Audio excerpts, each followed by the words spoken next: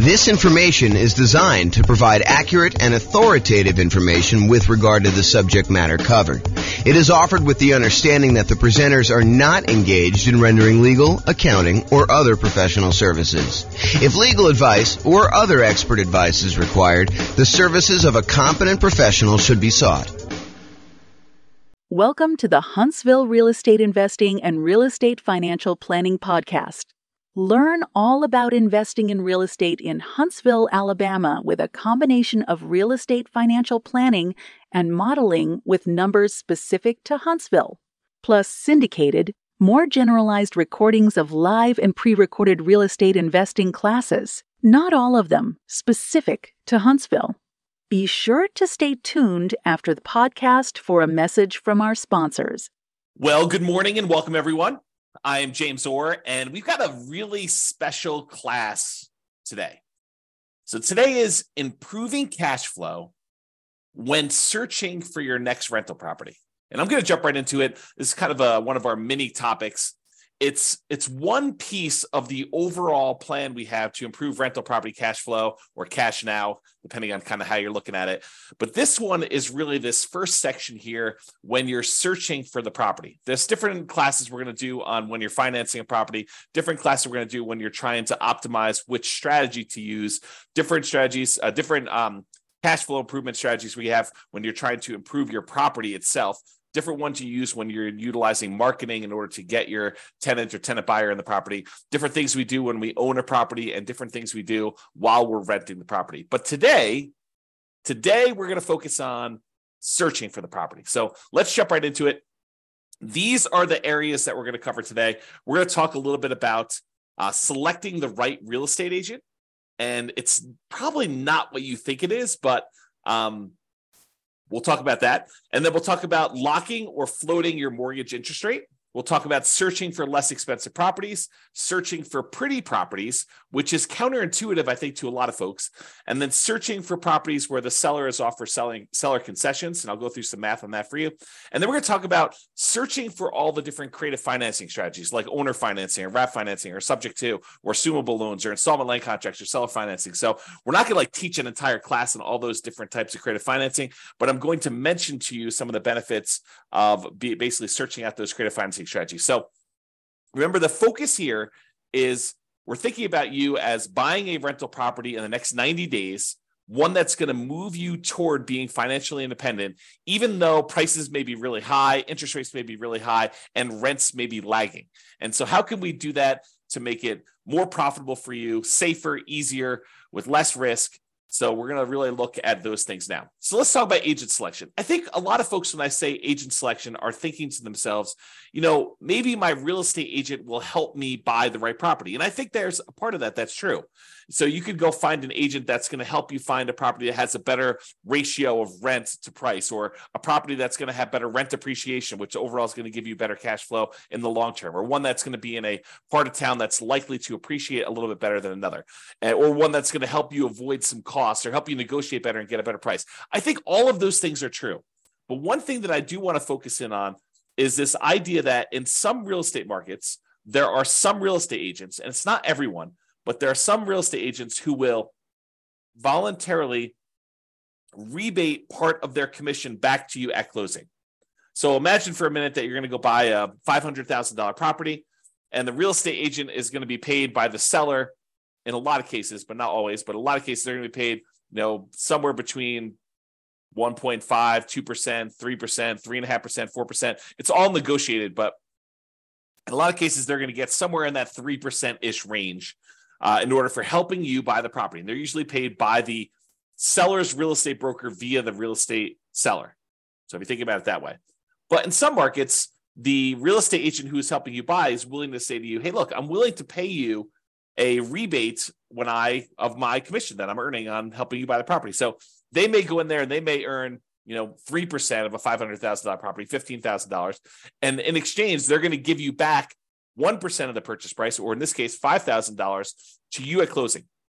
So once you close on the property, they're going to get $15,000. They're going to take part of their $15,000 and give $5,000 back to you. And this is all negotiated, right? Like some real estate agents will offer this up front. It's kind of like their program. Some real estate agents, you can negotiate getting a rebate back of their fee. And so it's just something to think about. So what I want to talk to you about is why this might be in a cash flow improvement. At first, you might think, well, I'm just getting part of my down payment back.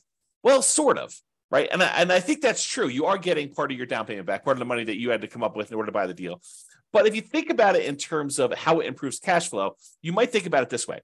So it's almost like if you got $5,000 back on a $500,000 purchase, it's almost like getting $400 more per month back for a year, plus a little bit more. I mean, $400 per month for a year would be $4,800, and you got $200 extra. So it's really like getting $400 more back. And then at the end of the year, maybe rents have gone up a little bit, and you're not. If you were $400 a month negative, then maybe rents go up a little bit, and now you're not quite as negative after that. So you could look at this as offsetting some of your negative cash flow if you've got negative cash flow on your property. Ideally, we're trying to get you to the point where we can improve it all these different ways where you have very little or no negative cash flow or significantly positive cash flow, depending on your market conditions and where you are and what you're putting down and what your strategy is and how you're doing all this stuff, because a lot of it's variable.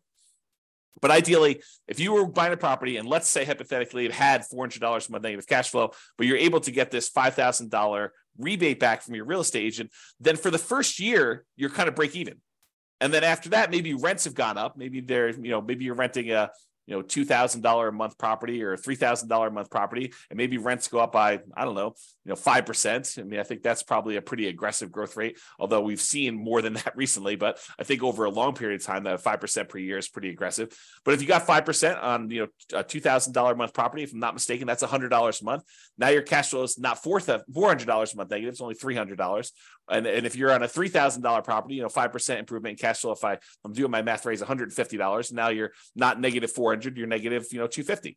So this could help get you over that first year of offsetting some pretty significant negative cash flow. Or if you have positive cash flow, it's a way to improve cash flow for the first year, if you think about it that way. Or a totally different way of looking at this, which I think is the one that most people are not finally attuned to, is you could take that $5,000 and instead of applying it directly to offset any negative cash flow or improving cash flow in that first year, you could say, I'm going to take that $5,000 and I'm going to use it to buy down the interest rate to improve cash flow on the loan I'm getting. Now, you may need the $5,000 upfront to kind of pay this to the lender when you go to closing, but you're getting it right back after you close as a rebate from the real estate agent in this example. So you may put up $5,000, buy down your mortgage interest rate, knowing that after closing, you're going to get $5,000 from your real estate agent, which could help offset the money you had to put up to do that. So how much improved cash flow will buying down the rate for $5,000, how much will that improve cash flow? Let's take a look.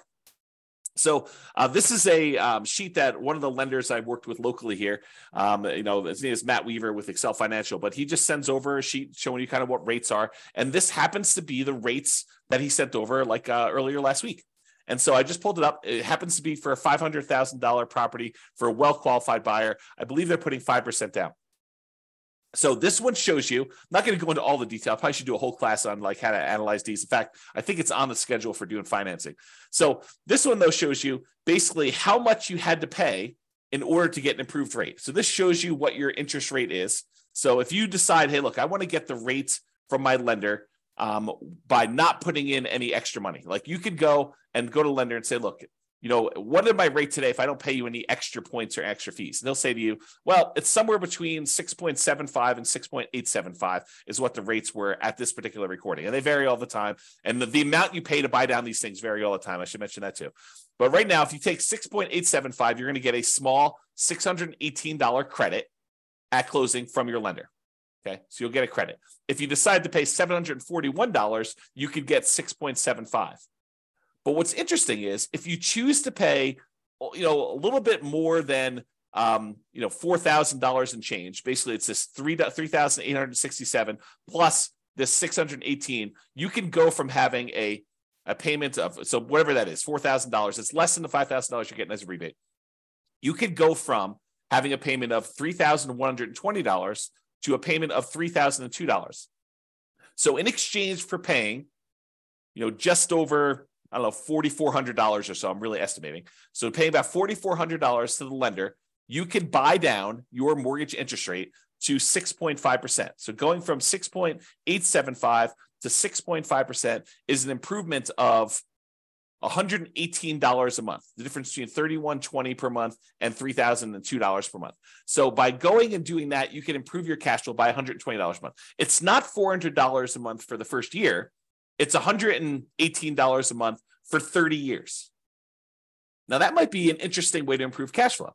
Because if you plan on holding this property forever, if you're not buying it with the intention of selling it to then pay off properties or do whatever you need to do there, you're basically buying this property because you know that it's going to be in your portfolio as a long-term buy and hold where you intend to pay the property off over time, then maybe buying down the interest rate isn't the worst thing in the world, and it could improve your cash flow by $118 in this example. Okay, so that is one way that choosing a real estate agent could have an improved impact on your positive cash flow. Okay, next strategy. Locking or floating the rate. So mortgage rates change every day throughout the day. I would say most lenders tend to do a once a day adjustment. So, they reset their rates from their lenders at, 8 o'clock in the morning every day. And those are the rates that they're allowed to go and tell people throughout the day. So if you go to a local credit union or something like that, they may update their rates at 8 o'clock in the morning. And if you call anytime throughout that day, they're going to quote you that rate. But the rates are really changing all the time throughout that day. And the next day, when you wake up, they're going to be 8 o'clock in the morning. They're going to change the rates to whatever the current rate is for that day. So if you think about it, while you're shopping for a property, what if you're concerned that mortgage interest rates are going to go up? Well, it's really difficult to accurately predict the future. I mean, we really don't know if interest rates are going to go up or interest rates are going to go down. We can sort of guess based on, what's happening in the political world, but, unexpected things happen all the time. And those can impact mortgage interest rates. But if you're concerned that rates will go up, you're like, look, I can afford this right now, but if rates go up too much more, it's not going to be worth buying. Maybe what you want to do is go talk to your lender. And with some lenders, you can choose to pay a fee to lock in your rate while searching for properties. You can say, look, I know I'm buying something in the next 90 days. If I go pay you a fee, then we can lock in this mortgage interest rate and I will be able to get this rate definitely anytime within the next 90 days in order to close on my property. And they will a lot of times do that for you. Okay. Now the lock lasts for a predetermined period of time. It's not like you could lock in a rate and then 10 years later, you decide you want to use that rate, you could do it. It's usually for like 90 days. And I'm not a lender, but my understanding is how lenders are using this is they're going in and they are pre-purchasing that block of financing for you. So they're saying, look, we reserve this rate at this style of thing, and it costs them a little bit of money to do that. Then if rates go up between when you lock your rate and when you close on the property, you're not penalized with the higher rate and have improved cash flow. So this is thinking about, how we're improving cash flow by doing this. So you do that. If rates go down though, like let's say you lock in a rate and then rates happen to get better while you're under contract, some lenders will allow you to take advantage of some of the drop, not usually all of it. So if rates drop by half a point while you're under contract, they may only give you half of that. Okay, so talk to your lender and understand the details of this when you're going to do it. Now, where this becomes especially helpful is when you're buying new construction properties, where it could take months and months and months between going under contract to buy the property and when you actually close on it. So imagine you go under contract and the builder tells you, okay, this is going to be a 9-month build time. The property will be ready 9 months from now. Well, a lot can happen to interest rates between when you go under contract and you think you know what the monthly payment is going to be, and 9 months later when you're closing on the property and they're delivering it to you, and rates are very, very different between then. So this locking the interest rate can help eliminate some of that interest rate for you. Now, you're going to want to talk to your lender because sometimes locking for a very long period of time is more expensive than what you perceive the risk to be. Now, if rates really jump up, it could have been a really good value play for you to go buy that. But a lot of times we don't know. And so you want to talk to your lender and say, what's the cost of me locking the rate for 90 days or 6 months or whatever you're going to do, and try to work out a plan to see what seems like a good value for you to do that. Let me take a beverage drink here. Okay. So, and this one seems obvious, right? The strategy of looking for less expensive properties. In theory, you think, hey, searching for and buying a less expensive property often means that the monthly payment and the taxes and the insurance on that property tends to be a little bit lower. So if you're able to get similar rent for a lower priced property, that can improve cash flow. And I agree with that. As a really, really rough rule of thumb, for every $10,000 less of an expensive property that you buy, it saves you about $50 per month less in mortgage payment.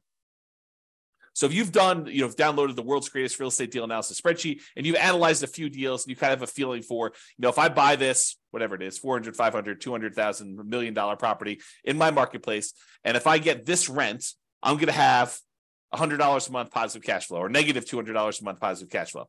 You could think to yourself, okay, well, I know what a deal is at $500,000 as an example, and I get $2,000 a month rent. If I go buy a $490,000 property, well, that's going to be about $50 better cash flow. Really, really rough math. Okay. And so let's talk about where that comes from. So this is based on I'll tell you the story first. When I was a kid, my father was a real estate agent. And my father told me the really rough rule of thumb was when you finance a property, at the time this was true, $7, the rule of thumb was for every $1,000 that you borrow, it was $7 per month in payment. And so my father would be out, talking to a client, and they'd be like, how much is the monthly payment going to be on this? And so my father could, relatively quickly in his head, take the amount that they're paying, divide by 1,000, and then multiply by 7 in order to get a really rough estimate of what their monthly payment would be. And this is just principal and interest. Okay.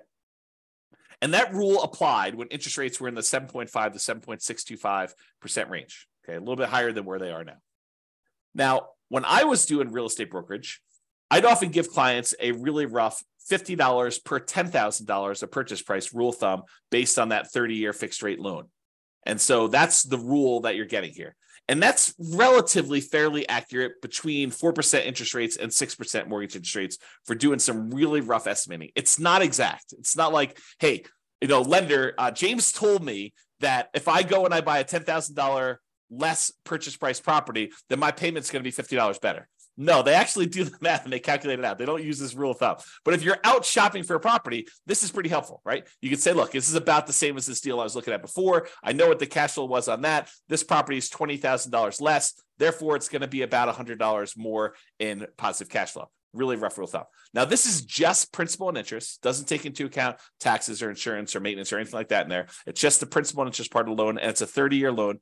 And we're assuming that interest rate is somewhere in that 4 to 6% range. So, you're probably going to be a little on the higher range right now if you're in that 6+% interest rate. So it can also be used to estimate how much that cash flow changes. I kind of mentioned that. So if you're wondering where this comes from, here is the actual chart showing you how much a monthly payment is on a $10,000 loan, 30-year loan at $10,000. So it shows you, if you were getting a 2.5% mortgage interest rate, it'd be about $40 a month.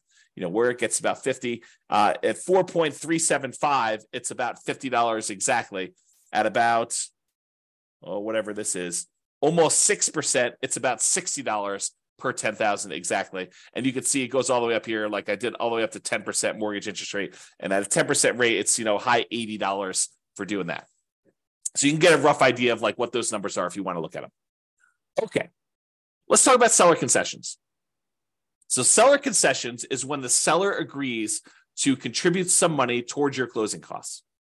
A lot of people think of this as this would reduce how much money I need to bring to closing because it helps cover, things like closing costs or my share of title insurance or, my share of the loan costs or whatever it is. So you can think of it that way. But you can also think of it as a way to reduce your mortgage interest rate. Remember we talked before about getting a rebate from the real estate agent and being able to buy down the interest rate? Well, you could use seller concessions in order to buy down the mortgage interest rate in order to improve cash flow. So let's say you're prepared, you've got enough money to do your down payment, you've got enough money for all your closing costs, and now you're thinking, okay, I really want to improve cash flow. One way to improve cash flow is to say, I want to look at properties where the seller is offering some type of seller concession, which will allow me to use the money they're giving me to buy down the interest rate by whatever amount that was. So if you remember from the real estate agent rebate example, we talked about a $5,000 kind of buy down, a rebate would allow you to buy down the mortgage interest rate such that your improved cash flow by $118 per month for the entire 30-year period. So if you're able to get a seller to contribute $5,000 toward your closing costs, you can improve your cash flow by $118 by taking that money and buying down the interest rate with it. So maybe you want to search for properties where the seller is offering seller concessions. And we haven't talked about it because we're not talking about making the offer yet. But this can also apply to when you're making an offer. remember when you're making an offer, maybe you talk to your real estate agent and you say, look, I'd really like to be able to try to negotiate to get some seller concessions in here and get the seller to contribute some money that you could then use either to offset some of your closing costs and or take some of that money and buy down the interest rate. Okay. All right. Let's talk about pretty properties, kind of building on this theme. So I'm going to kind of walk you through an example here that may be counterintuitive, right? Because I think a lot of real estate investors, they think that, buying a property that needs a little work and capturing a little sweat equity is a better deal. For example, let's say you can go find a property that needs $10,000 in work, but you could buy it for a $30,000 discount. So if you think about it, you're going to go in there and you're going to find a property. It's kind of rough, needs a little bit of fix up, needs some kind of attention to stuff. But for $10,000 out of pocket, plus maybe some of your sweat labor, kind of your effort doing it, maybe $10,000 in hard cash and materials and goods and stuff like that, you could buy this property. You're buying it at a $30,000 discount, such that if you put in the $10,000 worth of work, you've captured, using sweat equity, I use captured in kind of quotes there, but you captured $20,000 in equity. You basically got $20,000 in equity by doing this work yourself and paying the $10,000 in like materials and goods and do that. So if you were going to buy a property that way, and if you were going to sell the property or eventually do some type of cash out refinance where you could take advantage of that equity that you captured, ultimately that could be advantageous to you. I will totally admit that. However, what if you have zero intention of ever selling that property? And you have no intention of actually doing a cash out refinance on that? What if you're buying this property because this is going to be one of the assets you plan to have in your portfolio long-term as a cash flowing asset that is going to help you achieve financial independence? Well, if you're thinking about it that way, does it really matter that much that you captured $20K in equity? Well, maybe. I mean, buying a property at a $30,000 discount, it does improve cash flow, right? Because you're basically borrowing less. So a $30,000 discount means that you're likely saving about $150 to $200 per month in cash flow. How do we figure that out? Well, it's that rule that we just talked about, right? It's this little chart that we showed, how much you save on a $10,000 payment. Well, if you're buying a property for $30,000 less, it's three $10,000 groups. And we estimated, in this 6.25% interest rate, it's about $60-something, low $60 a month. So times three, because we got three of these, and that's about $180, maybe $190 a month. So I'm estimating here that it's in that $150 to $200 per month cash flow range. And it depends on the interest rate, what it's going to be, okay? Because we're borrowing less, okay? That's how we got that number. But what if instead of doing that, because $150 to $200 a month isn't bad. But what if instead of doing that and finding a property that needs work and having that extra $10,000 that we have to have on the hand in order to do the work and then doing all the labor ourselves and kind of putting in all effort, what if instead of doing all that work, we said, look, I'm just going to find a pretty house that doesn't need any work. And I'm not going to worry about getting a discount. I'm just going to buy a house that looks nice, is ready to go, it's rent ready, or I'm ready to move in and live there for years and no matter, whatever we're doing there. And I use that $10,000 that someone else might use to do the work and capture $20,000 in equity. And I'm going to take that $10,000 and instead of doing work, I'm going to buy a pretty house and I'm going to use that money to improve my interest rate, to buy down my interest rate instead. What does that do for cash flow? Well, that's interesting. So using that same chart I got from my lender, instead of using the $4,000 or so that I used before we had that rebate from the real estate agent, I said, well, I can pay about $10,000 as a discount. And that improves my interest rate from, somewhere in this 6.875 to 6.75 all the way down to 6%. So I bought down my interest rate for a 30-year loan for the entire duration of the loan. It's not a temporary buy down. This is a buy down for the entire loan. But I do that, and now my payment goes from $3,120 a month to $2,848, an improvement of $272 per month. Now, before, if I had done the work, I would have had more equity. But what does equity do for me? If I'm keeping the property long-term to buy and hold, it doesn't really help me at all, right? It does improve that cash flow because I bought it for $30,000 less.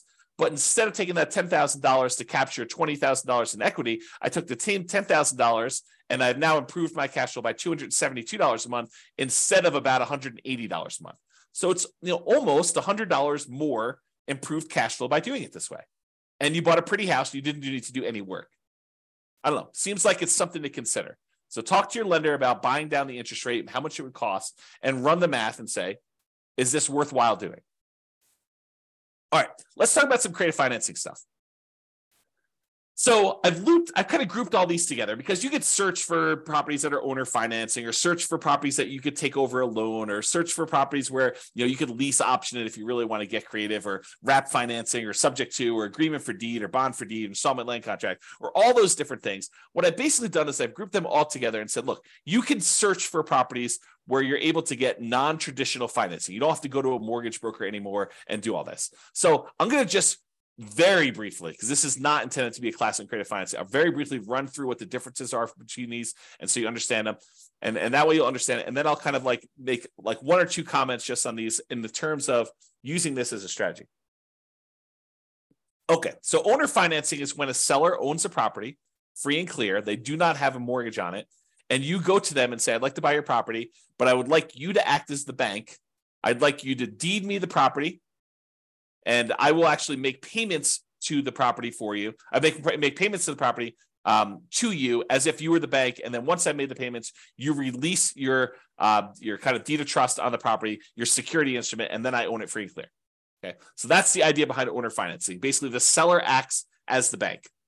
With wrap financing, the seller is sort of acting as the bank, but they still have a loan in place. So you're going to go buy a $500,000 property and they still owe $200,000 on that.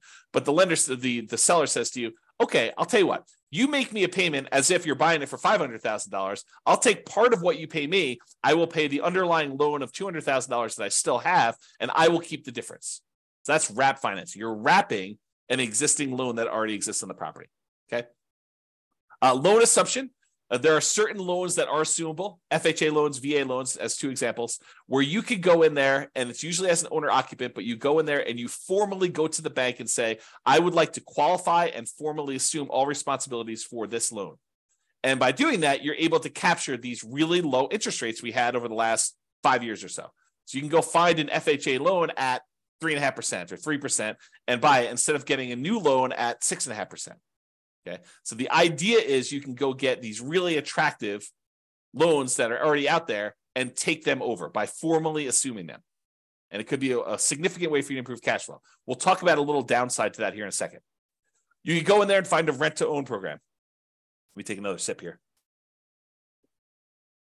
You could go find a landlord who's tired of being a landlord and say, look, I'd like to rent the property, but I would like ultimately the ability to own this at some point in the future. I'd like an option to buy the property a year or 2 or 3 or 5 down the road, or I would like a purchase contract to be able to buy the property that is a year or 2 or 3 or 4 or 5 down the road that I could use to buy the property from you. So I'm going to rent it from you for a period of time, and then I'm eventually going to buy it. And you could do this if you're an owner occupant, or you could do it if you're an investor who wants to then sublease the property to someone else.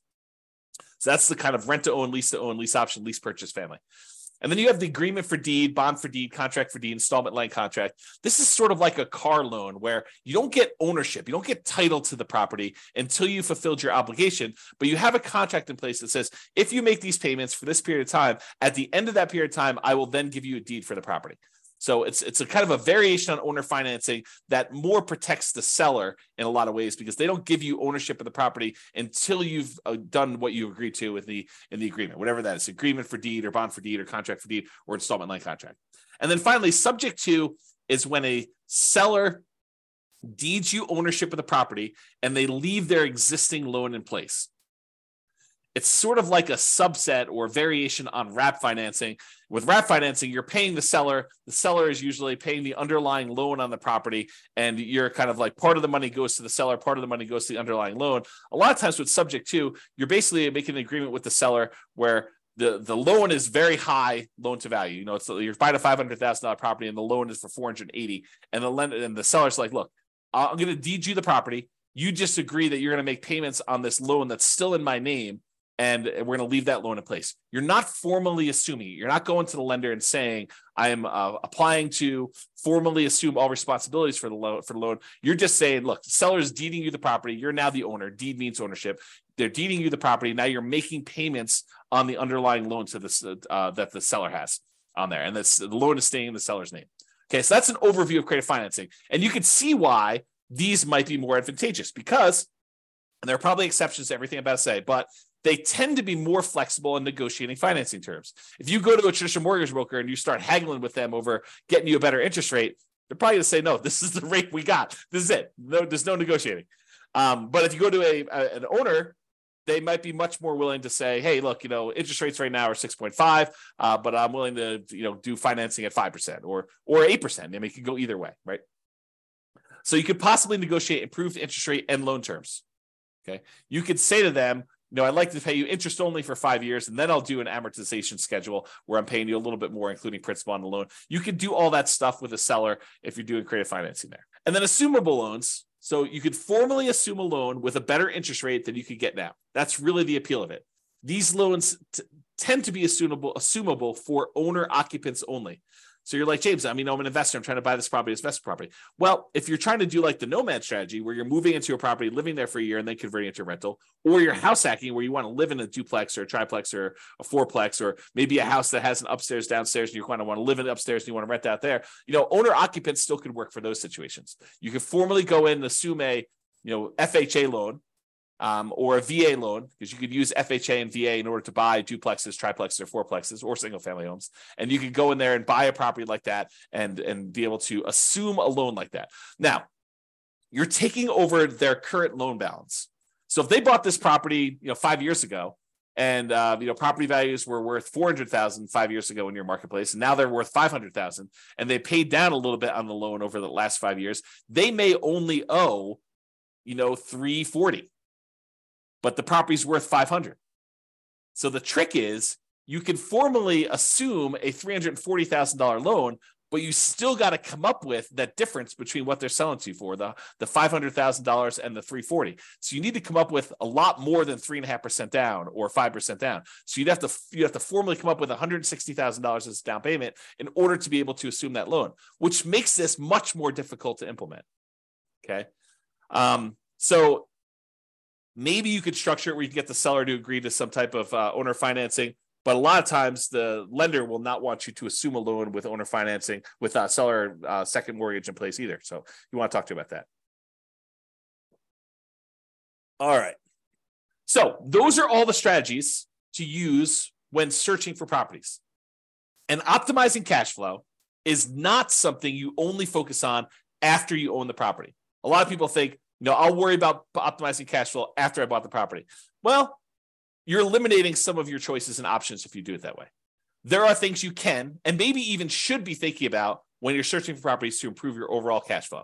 And better to take a more holistic approach and optimize at all the different various stages rather than just when you're trying to optimize for rent. So that's it. That's all I got. This has been James Orr. I hope you've enjoyed. We will do the other sections, the other kind of like stages for improving cash flow in other mini classes. So stay tuned for those. Bye-bye for now. With home prices up, mortgage interest rates up, and rents up, but not quite enough to counteract the higher prices and interest rates. Cash flow on rental properties in Huntsville is harder than ever.